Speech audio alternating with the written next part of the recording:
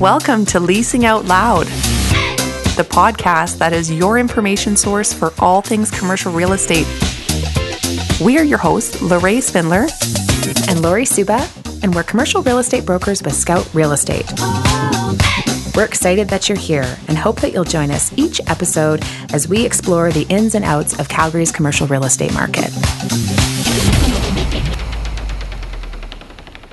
You're listening to episode 12 of Leasing Out Loud with your hosts, Lorraine Spindler and Lori Suba. Welcome back, everyone. Hi, everyone. Hi, Lorraine. So we had a good laugh before hitting record on this podcast. Lorraine and I were strategizing, brainstorming titles for this podcast topic. This particular podcast is all about the search for office space or retail space or industrial space. And one of the ideas that we had was 2021, A Space Odyssey. Throwback to the movie 20 years ago. Or perhaps even better, Lost in Space, because man, is there a lot of space in the market in Calgary right now. Oh, I think that title is so fitting. And one of the things that inspired us to do this episode is phone calls we get. Yes. And when we conduct our own searches, it's just a reminder how many platforms are out there and how it's almost night and day from the residential market that everybody knows. Completely different model. Yeah. Yeah. But before we start that, maybe let's just put some sort of scale around what we're talking about. Like when I say lost in space, I kind of mean it, because when we talk about how much space is in the market right now, it's kind of mind-boggling. I know Lorraine often, it'll talk about it on a percentage basis, like 30% or a 9% vacant. Hard to understand just in context what that means. But just to give some perspective, the office market in Calgary, the downtown office market, the inventory is about 43 million square feet. So when we do the math, that's 13 million square feet of available space on the market downtown. Wow. Okay, what about suburban? The suburban inventory is around 26 million square feet. When we do the math on the vacancy, that spits out 5.8 million square feet, roughly almost 6 million square feet of available space in the suburban market. And add those two together because, office users nowadays are really looking at both, are they not? They do. That boundary used to be hard and fast. It was, we look downtown and downtown only. Now office occupiers look at a number of different locations. It's no more are we just downtown. We now are considering suburban options as well. So that's just even under 20 million square feet of office space to consider. That's a lot. And then if you look on the industrial side, the inventory on the industrial side, it's close to 140 million square feet of space in Calgary. When we work through the math in terms of the vacancy rate, it's around 12 million square feet of available options. Yeah. So lots. And you see the signs. I mean, Lorraine, when we drive around, there's for lease signs. It seems like everywhere. And for our listeners, we're talking hundreds and hundreds and hundreds of options available. Now, when you get into narrowing down criteria with location and certain requirements that are different for each business, that certainly narrows it down. Yeah. But on the surface, there's a lot of factors and a lot of information to try and get through. Right. And so you talked before, Lorraine, about how it's sort of night and day from the residential model. Right. Because I know when I was looking for a house, and I'm sure you've done this in the past and our listeners have as well, where do you go? You go on realtor.ca, and that's the MLS. And often, I don't know about you, I had a great residential real estate broker. However, I did most of the searching myself. I knew because you could just click around, see pictures, everything's on there. And truthfully. then I called and I said, these are the houses that I wanted to look at. So I did a lot of the search on my own based on what I knew I was looking for and what I was interested in. And now if you put the commercial hat on, they do have a component that's on the MLS platform, but it's not widely used by commercial real estate professionals. No, it's not. No. And Lori, I want to jump in and put in a little fun fact for our listeners. Sure. Those that don't know this. For Realtor.ca, it's interesting. It's this platform for marketing, but realtors that are licensed actually pay an annual fee to have like a membership to even be able to access that and conduct searches. And then if they have their own listing that they're marketing, they pay a monthly charge, essentially, like a fee to go ahead and post it on there. So I just wanted to throw that because it's not widely known, I don't think, that there's actually fees involved with that. But the bonus of working with like a residential real estate agent is once a new listing is posted, only licensed realtors that are members can see that information for 48 hours before it goes public. Interesting. I didn't realize that. So okay. Well, that's just a little fun fact. That is very cool. So let's talk a little bit about how the commercial model works. Very different. We don't go to MLS. Nope. A lot of the information, it's kind of like the Wild West commercial real estate, I like to think sometimes. It's like everyone manages their own information and tracks their information. Now, that was certainly the case over the last number of years. We're starting to see some entrants, and I guess they're not new entrants anymore because they've been around for a while, but the CoStars, the Spaceless, the LoopNets of the world, have come on the scene and are a source of information in terms of tracking vacancies and availabilities. And they're a spot where brokers can upload their vacancy and their information. So a little different. And it's not as straightforward. Like if you think of a house sale, when somebody buys a house and they move in, they want that sold sign gone. Like they don't want the sign sitting there indefinitely or for the next year, right? Right. But in commercial, both an actual physical sign in front of a property as well as listings, on these various platforms.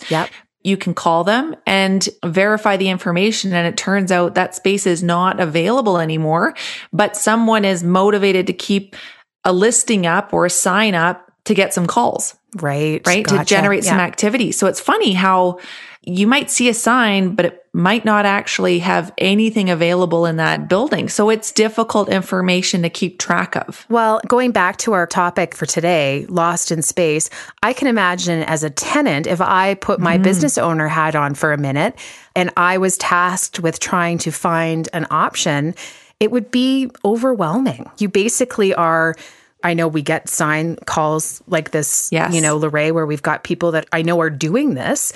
So they're driving around and writing down numbers and names and information on their own and conducting the search, or they're maybe using a CoStar type platform or a Spaceless type platform and trying to call each individual broker on the availability. That's more than a full-time job. That's a lot of work because we do it because we're tracking information all the time. And so I know it's a lot of work to kind of get to the bottom of options. So I can't imagine a tenant on their own trying to take that on. Yes. Unless someone is doing some work on their behalf and doing a fulsome review of the market or using their network and their connections and their relationships, they're not getting the full picture. Right. And being able to kind of say, okay, forget that space. I need to focus on looking for something else that's more suitable for this reason. Or there's so many nuances in commercial real estate too, with zoning and city requirements. And so it can be a really overwhelming process. Yeah. So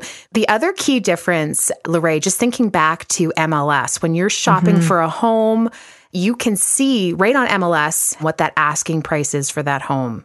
That is not happening on CoStar, Spaceless, LoopNet. And I actually have had people quite frustrated. They say, why does it always just say market rent? It never says the amount, or it'll just have the additional rent or operating cost amount specified, but no clear number in terms of what the asking net rent is. And there's some reasons for that. I know from a brokerage perspective, there can be restrictions in terms of what we market or put out there on the landlord side. So some landlords do not want to be broadcasting where deals are landing.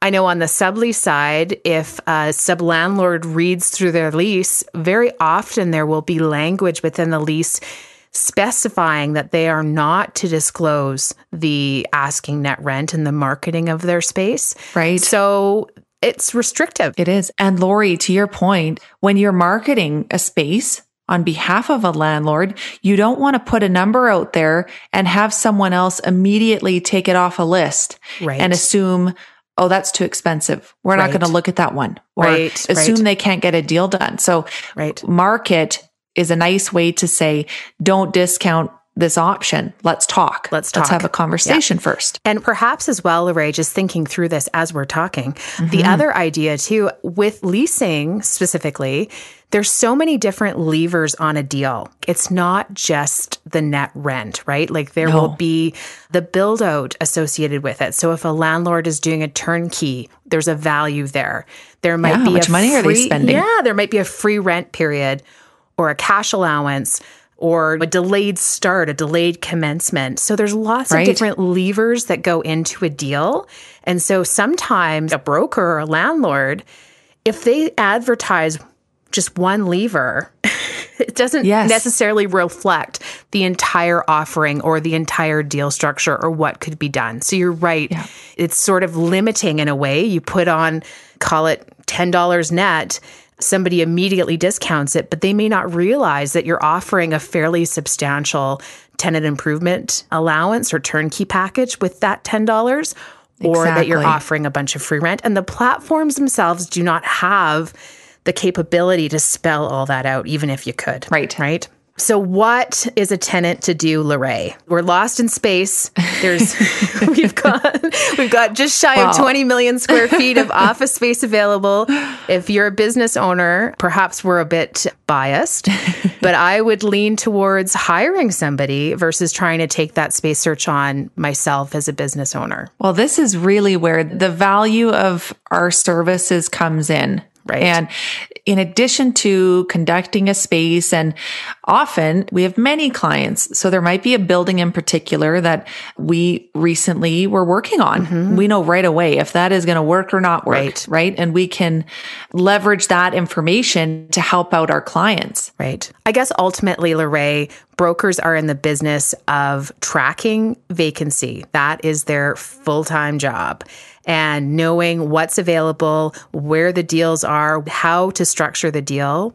And by engaging or hiring a broker to look on your behalf, you're basically benefiting from all of that knowledge and awareness of the market versus starting from scratch, right? Yes. The other benefit of having a broker working on your behalf and conducting that search. So there's the knowledge and information and experience from just doing this day to day, full time, is the relationships.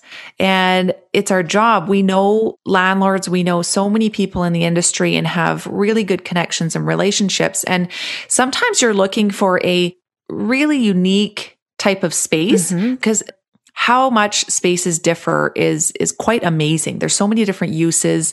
There's so many different ways that a building can be constructed. So sometimes you're looking for a really unique space and you call a landlord and inquire about a space in particular, but then a relationship kicks in where they say, this one I don't think is going to work, but I might have something coming up in like 6-7 months, and you start chatting about other opportunities. So that's the kind of thing that just comes from time and relationships. Yeah, that's a great point.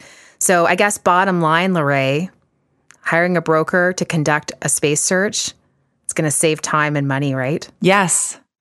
And I'll throw out maybe a bit of sanity because it can be, right? Yes. Nobody right now needs more things to think about or take onto their plate when it's not their core business. That's so true, Lorraine. And you raise a good point because I've heard the frustration in people's voices when we return phone calls and they comment that we're one of few that have called back. And I can imagine that would be a pretty frustrating endeavor to try to take that on yourself. So yes, do consider when you're looking at space options, we would recommend that you engage a broker to help with your space search. There's a lot of reasons why it makes a whole lot of sense. Yeah. And really, they're there to work for you to find the right option and leverage all of the relationships and data that they maintain and manage and knowledge that they have of the market to your benefit. Absolutely. And I suspect we're going to get some questions on this one because there are so many nuances, but I hope we provided some good information as a start for people to understand just how different it is and the value it is to have a professional working on your behalf. Absolutely. And do feel free to reach out to chat if you have any questions about this. You can always reach us at hello@scoutrealestate.ca. We'd love to hear from you.